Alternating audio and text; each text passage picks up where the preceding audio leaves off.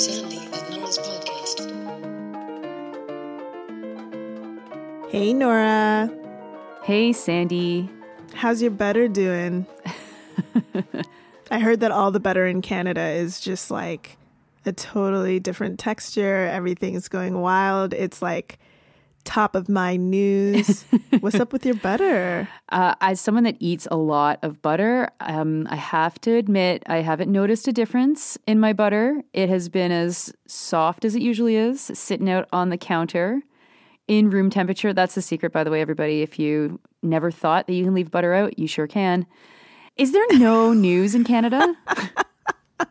I assure you that there is so much news, but I don't understand what it is about, the imagination of journalists or something, or the way that they just don't give a shit about certain communities and the news that are happening, the news that is happening in those communities. I don't know, but there was a lot of news about butter this week, and I'm just floored. I mean, it's a little embarrassing that you've just admitted to our entire listener base that you have a really unrefined butter palate, but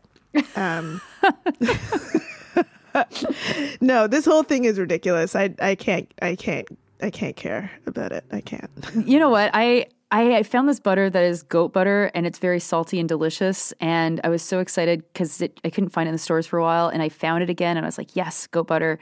And I ate it, and it was rancid, but I couldn't really tell if it was rancid. Oh, so I was like, I know. So I was like smelling it, not sure, and just kind of putting on this, putting on that. And I've got a really sensitive, like when dairy turns, like I want to just die basically when I eat it by accident. But this I just couldn't tell.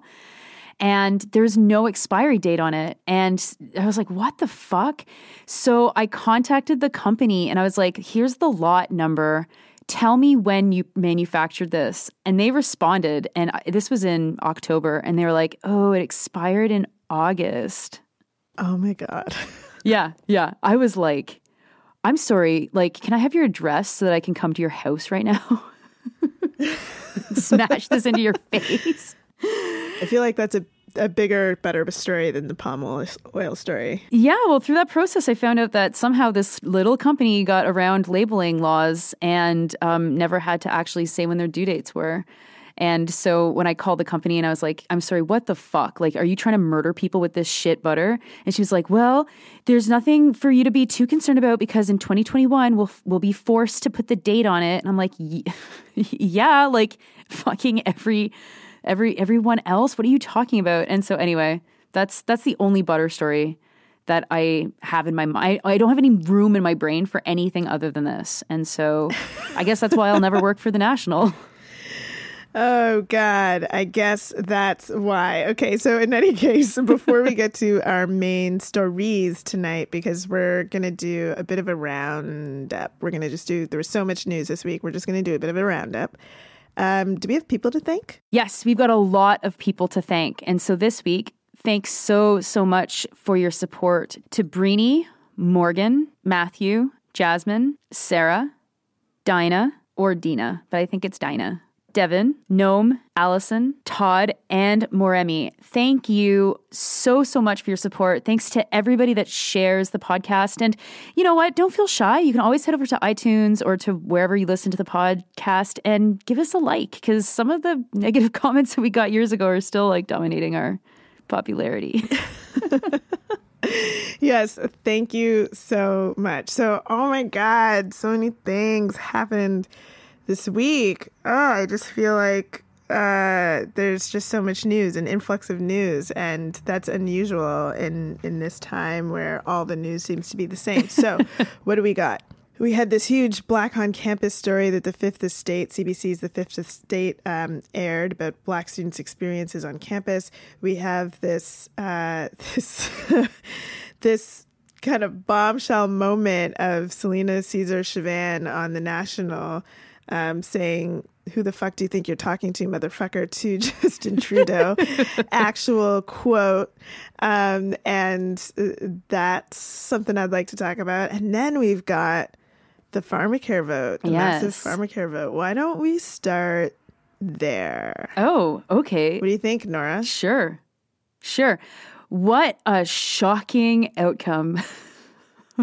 I, for one, was really ready for the Liberals to finally do it. You know, I just thought this is the moment. It's been years since the promise has been made multiple times over multiple different governments. But, you know, I just thought I had a good feeling about this particular time because, you know, Justin Trudeau, what a reliable guy. Yeah. So reliable. Yeah. But I am stunned. I am shocked that this is the outcome, that the Liberals have voted against the NDP pharmacare bill that was based on the Liberals' previous investigative report into implementing pharmacare. It's just all a clusterfuck of Canadian bullshit. Yeah.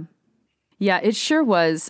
So if you haven't been paying attention to the news, a private member's bill was put forward by the NDP, I believe it was by Don Davies, and it would have gotten the government to start taking steps towards making a national pharmacare program. It wasn't exactly like pharmacare now.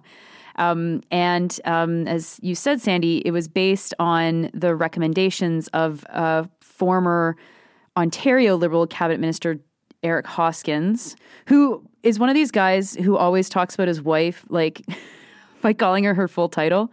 He's like, oh yes, and here I'm with my wife, Dr. Samantha Nutt. It's like, why do you always have to call her that? Like, what the fuck?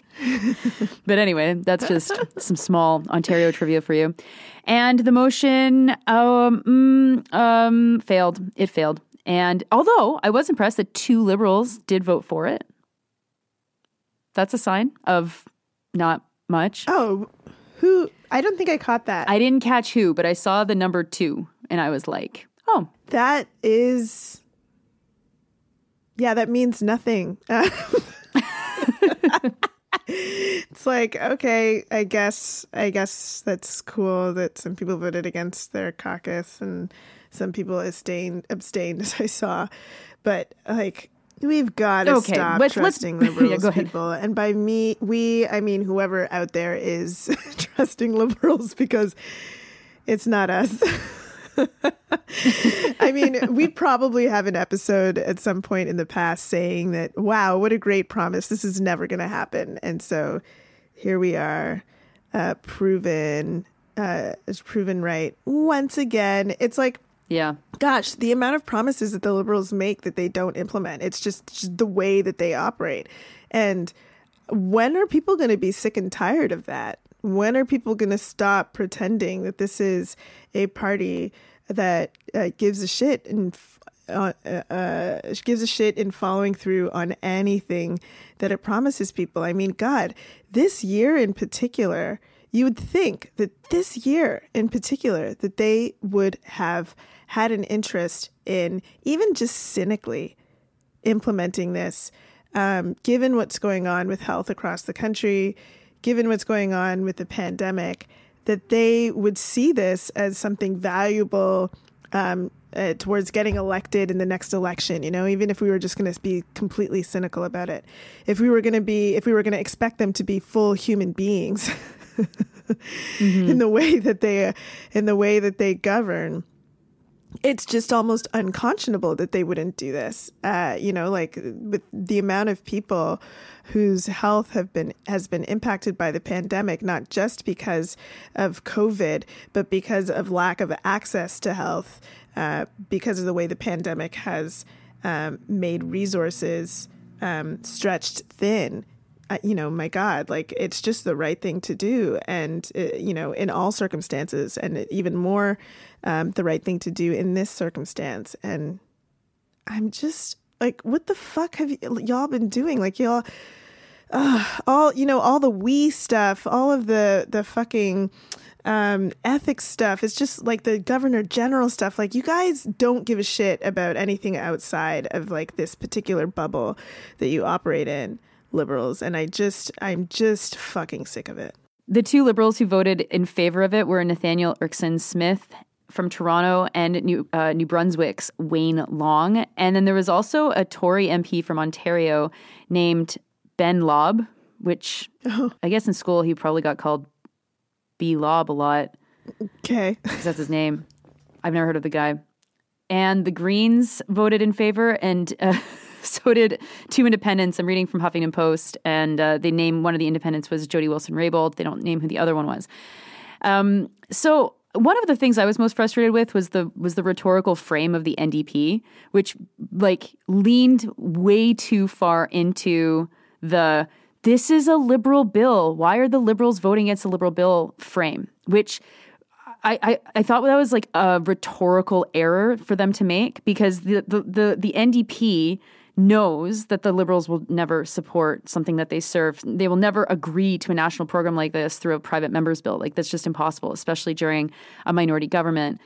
And the NDP was talking like this was an obvious given kind of vote. Like, Don Davies was tweeting like, this is written by a Liberal. Like, how could the Liberals oppose it? And it just goes into like the core of what I find the most fucking annoying part of the NDP right now, which is that like, it's just reason and logic and liberal politics that are going to get the Liberals to do the right thing, rather than like knowing that they will never do the right thing and like serving one of these motions like every day or every week or something like that to really continue to hammer on them, because it did help to drive the narrative in the news cycle around pharmacare.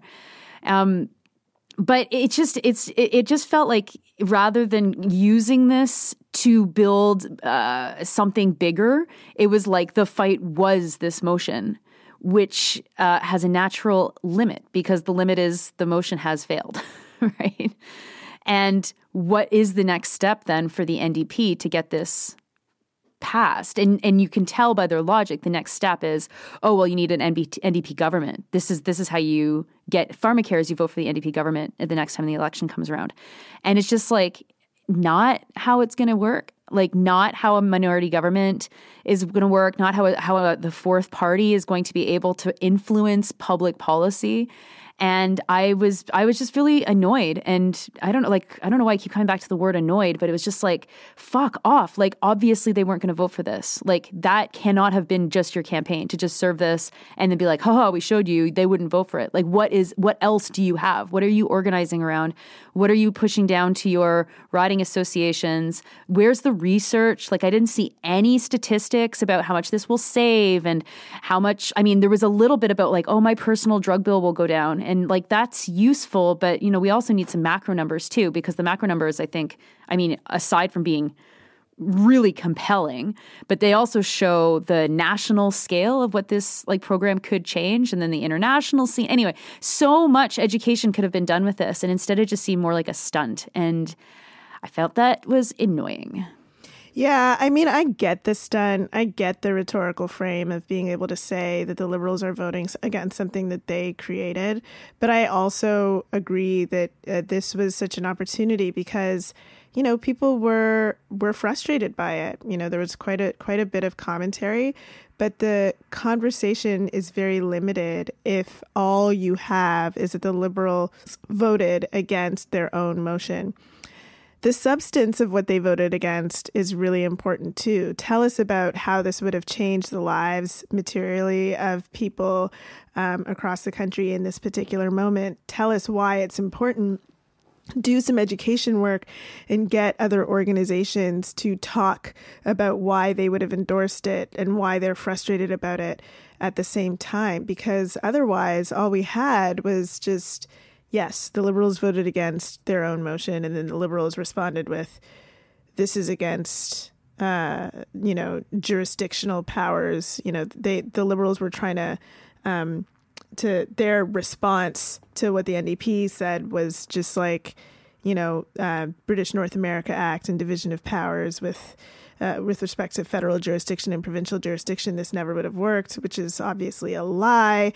And then the NDP responding with, that's a lie. And that's the rhetorical universe of this motion. Mm-hmm. They could have created a different rhetorical universe. They could have expanded the rhetorical universe to include a lot of education. And it's just this thing that Nora and I just keep coming back to, like the role of a party. What is the role of a party? Is it just to focus on elections? Is it just to focus on these moments where you can discredit another party so that you can use that when it's time for elections? Or is there also an organizing role? Is there an education role? And I think there's a huge education role, especially right now with respect to health. And I think it was a missed opportunity as well.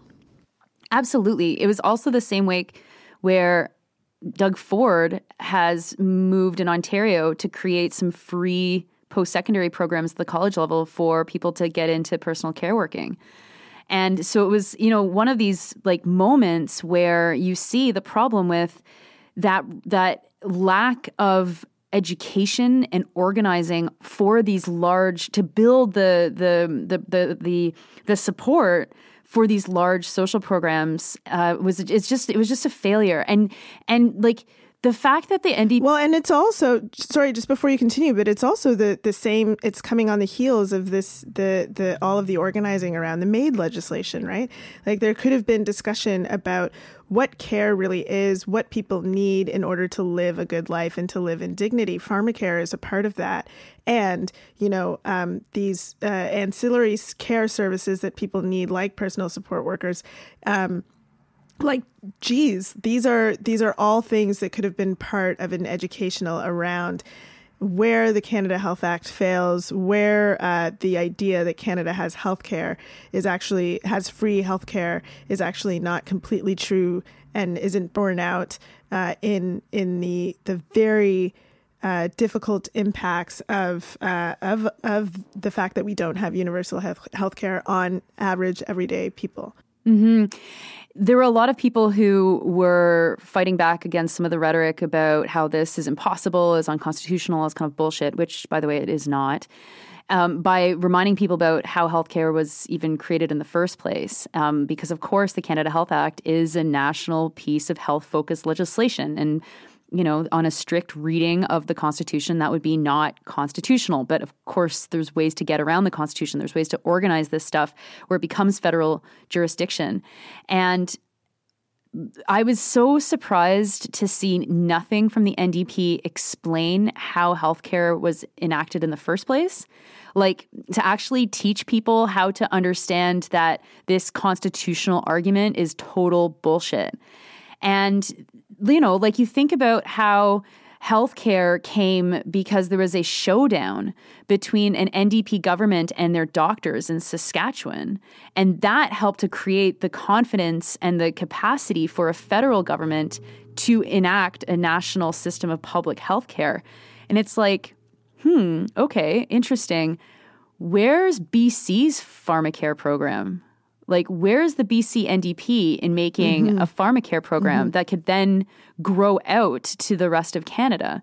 Because this is the problem when the NDP plays the game of, oh, this is a motion, this is a Liberal motion, the Liberals better vote for it because why can't they? They're liars and all this stuff. Because we know they're liars. We know they're snakes. I mean, they're going to come back in the next election and be like, take the NDP motion and be like, we're serving this motion. That's what's going to happen. And then the NDP fucking MPs and party activists are going to be like, we did that, right? And it's like, yes, they played the game. That's how they do this. They are rats. Mm-hmm. But unless we actually see a pharmacare program working at the provincial level, it becomes very difficult for Canadians to understand what that materially would change in their lives. And the BC NDP could fucking do it tomorrow. Like, there's so much research on pharmacare programs and how to implement them and how much money they save and all this stuff. Quebec has been talking about it for a long time. Quebec's probably the province that's closest to creating something like that. They won't. Under the CAQ, it's going to be, if they ever were to do anything like that, it'd be shit. But the NDP could do that in BC.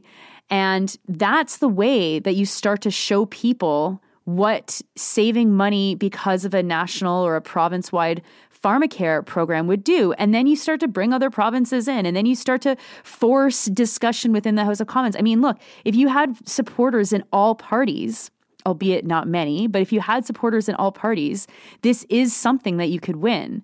But you have to act like a movement. You can't act like the fourth party that has no connections to provincial politics at all, and that is just going kind of tit for tat or toe to toe with the Liberals. And not that my hopes are super high that the NDP can pull something like that off, but that's the only path to actually being able to implement something so big. I mean, don't have too much faith in the BC NDP. They're really busy building a dam over Site C, which, is just fucking, again, just another way that the NDP can be so frustrating. They have all of this rhetoric, much like the Liberals do, on Indigenous relations, how they're going to interact with First Nations people, and then they just don't give a shit when it comes time to do the right thing. And that's happening in BC right now. So, fuck you, Horgan. Yeah, like the cost of the Site C Dam are going to be like, up to $16 billion, and a pharmacare program would not cost that. And then people would have, cheaper drugs. Yeah, I guess it's really hard to make those decisions. I don't understand what it's like to be a politician to do something like that. But anyway, okay, let's move to... who the fuck do you think you're talking to, motherfucker? Oh, yeah. Like, let's talk about a politician that got in, saw the inside, and was like, okay, I'm fucking out of here. Yeah. What a story. I mean, for those of you who haven't seen the podcasts or the national episode where Selena Caesar Chavannes was on, or the articles that have come out, Selena Caesar Chavannes has released a book that in part talks about her experiences as an MP. And just to remind you, I think we talked about it briefly last week, Selena Caesar Chavannes had a quite public falling out with Justin Trudeau. She was a member of the Liberal Party.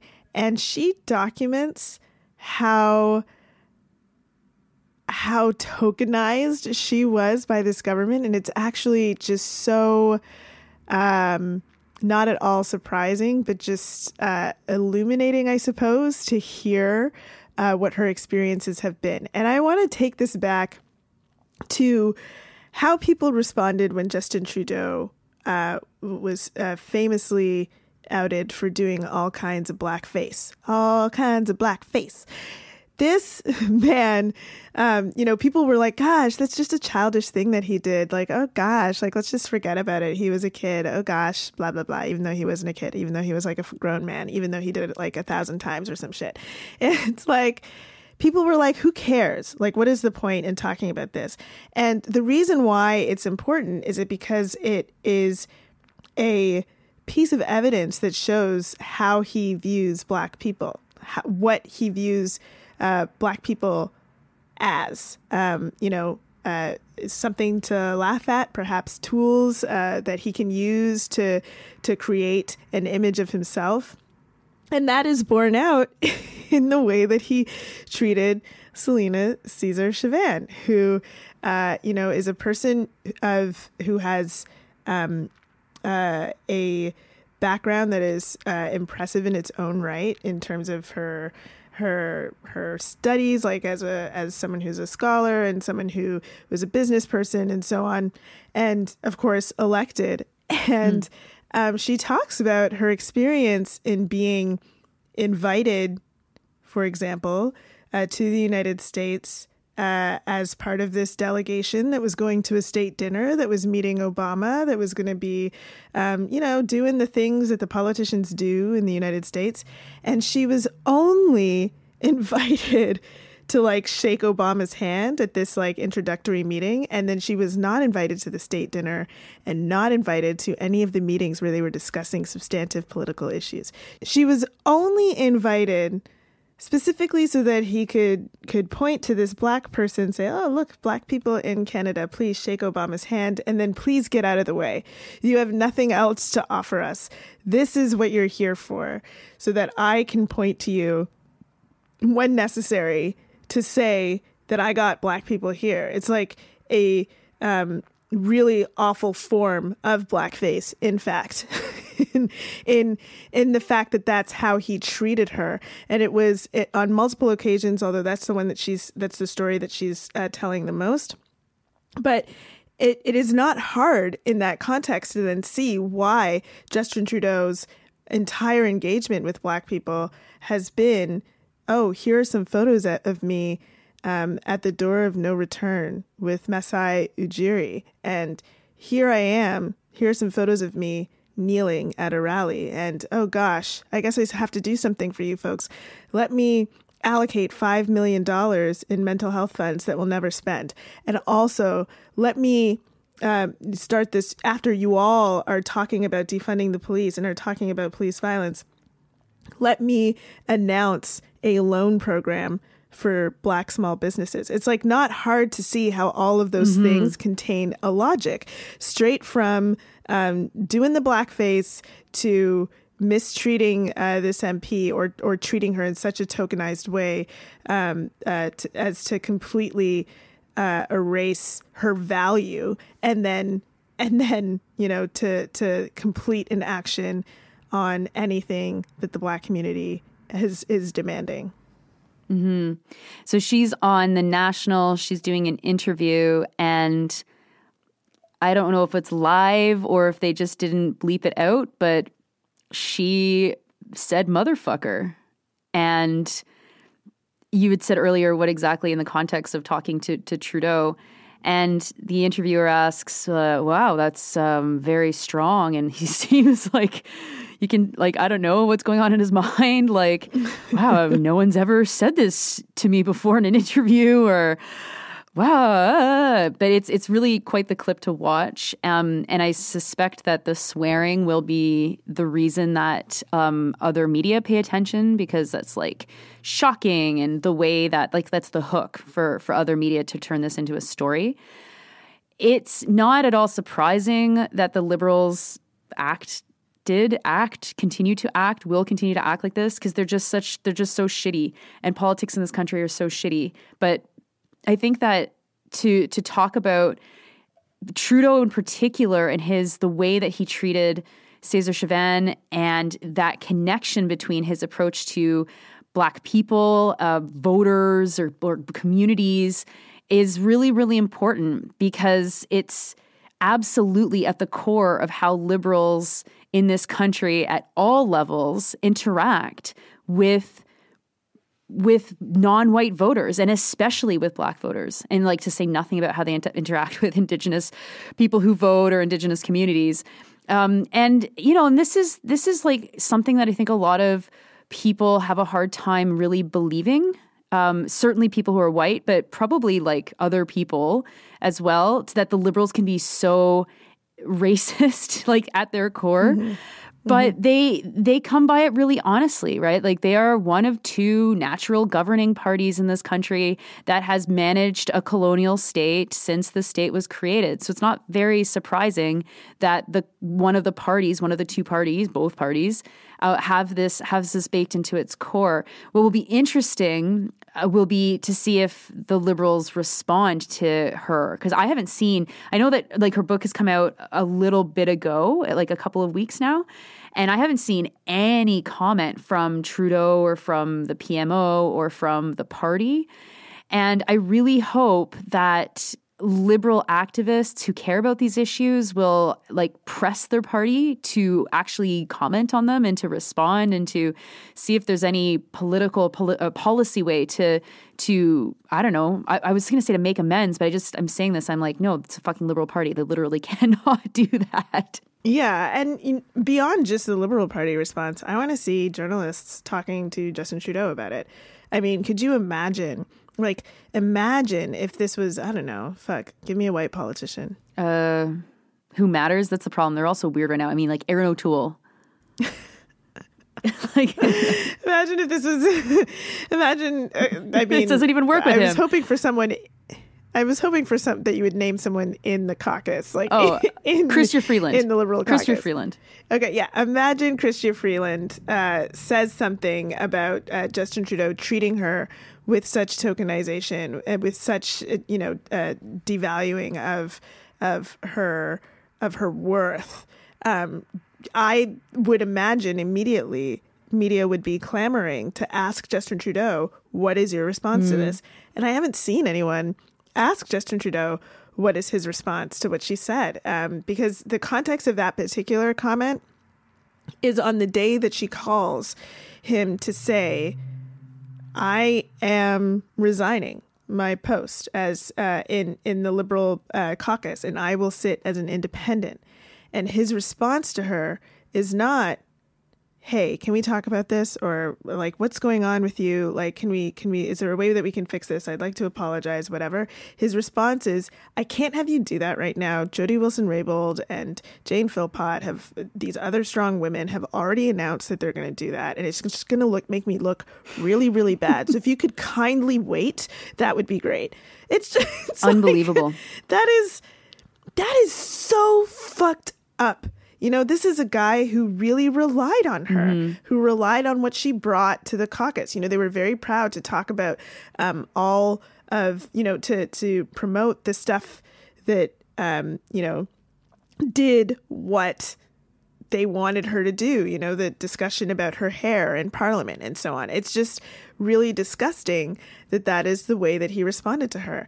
Why, you know, are people trying to ask him questions? I haven't seen that at all. Like, is the media just ignoring it? Is it just not worth finding out about it? Like this, there is a trend here of him engaging in anti-Black activity that deserves some interrogation. I would think. Yeah, but Sandy, there's a butter crisis happening in Canada right now. It's funny that, you know, imagining Chrystia Freeland ever like being in a position where she felt so disrespected that she would say something like that. It's also like worth mentioning that that's just impossible because the Liberal caucus is built around like people who absolutely would never question, like, even if he was ever disrespectful to Freeland, like, who fucking knows? She would probably like just be like my job is to eat as much shit as I have to protect Canada, you know? And it's just like, fuck you. That was a good voice. Thank you. That was my Freeland impression. This is very good. Thank you. I was impressed. And so, you know, like, of course, someone like Selena would not fit in to the Liberal fucking bunch of shit. I mean, I'm just so cynical, and I know you are as well, like having seen from a very large, like long distance, like I've never been inside the Liberal Party, but I've seen their conventions, I've seen their hospitality suites, I've seen how their fucking highest profile people act when they're around people like in a hero worship situation. And it's all just like obvious. And that's how it is. Like, they are shitty people, and it takes absolutely the shittiest people possible to rise to the ranks of that fucking garbage heap. So, I don't know. I mean, it's pretty depressing stuff. Yeah, it's all shit, as you described. Shitty, shit. Okay. Yeah, but you know, at least you know what's not shit is the amazing anti-Black initiatives that are being taken by Ontario universities. Wait, the way I said that was by accident. Nora Loretto, can you please explain something to me? As someone who is currently studying at UCLA Law, where we have a Professor Volokh, who very famously, he's a First Amendment scholar, and he is very famous for insisting that he must use the N-word in class or no one will understand what he's talking about. It's like, we must be accurate. We must be accurate in our teaching. Can you just explain to me what it is about white people that they so badly, especially in an academic context, want to say the N-word? Like, what is going on with y'all? You know, I have a joke response to that, but I'm actually going to, for the first time in my life, not reach for the joke response and say, wow, I know. It's pretty surprising. I think that the university system is especially interesting for this question because there is a very weird power dynamic within universities across Canada where it's not like not weird because it's white supremacy and exists everywhere, but you get these like tiny fiefdoms where people crawling on top of each other to get more recognition or a higher position or to get tenure or to get more resources or offices or students or whatever.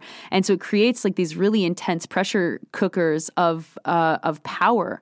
And so when someone gets to a specific moment in that quest for power, and for different people it's going to be different positions, and they're white, it makes total sense that they feel that they're in this like position where they can like literally express white supremacy and do so under the guise of what they would say is their protected space from criticism from this, like thanks to academic freedom, which is of course not what academic freedom is. And you multiply like all of these little kind of fiefdoms across a university, like across a department, across a faculty, across the whole university. And then you got a couple of universities in a city. And then you have a whole bunch of universities in a province or a whole bunch of universities in Canada. And the same issues pop up here and here and here because the personalities are so similar. The structures are identical. And the pressures to maintain people's positions of power look very similar because that's what the universities look like right now. So I don't know. Maybe I should have gone with the joke. What would the joke have been? I don't remember. That's the best thing about my jokes is they're on the fly or they don't happen. They're on the fly. Well, look, one of the reasons we're bringing this up is because the CBC's Fifth Estate did a very short, not at all long enough investigation into being Black on campus and the anti-Blackness that students are faced with. And I just wish, it was done by Asha Tomlinson, who also produces CBC's Being Black in Canada. And, I almost want to contact her and say, I hope you follow it up with more, because they focus on 3 institutions. They focus on the University of Windsor, they focus on York University, and they focus on Ryerson University. And oh my God, that's not enough. Just from, what we know, Nora and myself, just having worked in advocacy for post-secondary institutions, what we know of stories coming out over the years, you can do a documentary series, cross-country, episodic on this issue. It's major the way that Black people are affected on campus. And one of the stories that is focused on in this case is just so heartbreaking. This Black chair of a department at Glendon College, which is the Francophone college at York University, and he's the first Black chair of the department, and he was so popular. And, he is part of a hiring committee that includes a whole bunch of other people that advances the academic career of another Black person on that campus. And that is a catalyst to all hell breaking loose, because there's, these folks who are frustrated that they weren't considered for the advancement of their careers. Take a look at this Black woman who's been hired and say, I'm better than her, and then look at this Black man in this position of power, and say it must be because of him, being biased against us and choosing this other Black person, even though he doesn't have the power to do that. And so that leads to a ballooning of issues that of people accusing him of things that he hasn't done, accusing him of just being aggressive, arrogant, loud, like the very things that you see when we're talking about anti-Blackness, like overt anti-Black racism against Black people, and it goes on for years and years and years. And the university, rather than engaging with what's actually happening, engaging with the fact that there's anti-Blackness embedded in the institution, and they really need to address it as it comes up. And he's telling them, like, this is what's happening, that folks are being racist. They try to get rid of him again and again and again. it is like there's a strong suggestion that they encourage a bunch of students to make complaints about a particular class of his, a class that he didn't teach in that year because he was on sabbatical. It's just unreal. And, you know, there's a point in this show where he raises his wrist to show journalist Asher Tomlinson his scars. Just a content warning that he really did. He tried to end his life because it had such an impact on him. And, you know, I worked at York University for some time, and this stuff had started before I started working there, and it continued until long after I left. And I was there for 3 years. So just imagine that kind of assault on your job security every single day. It's just so awful. Such an awful story.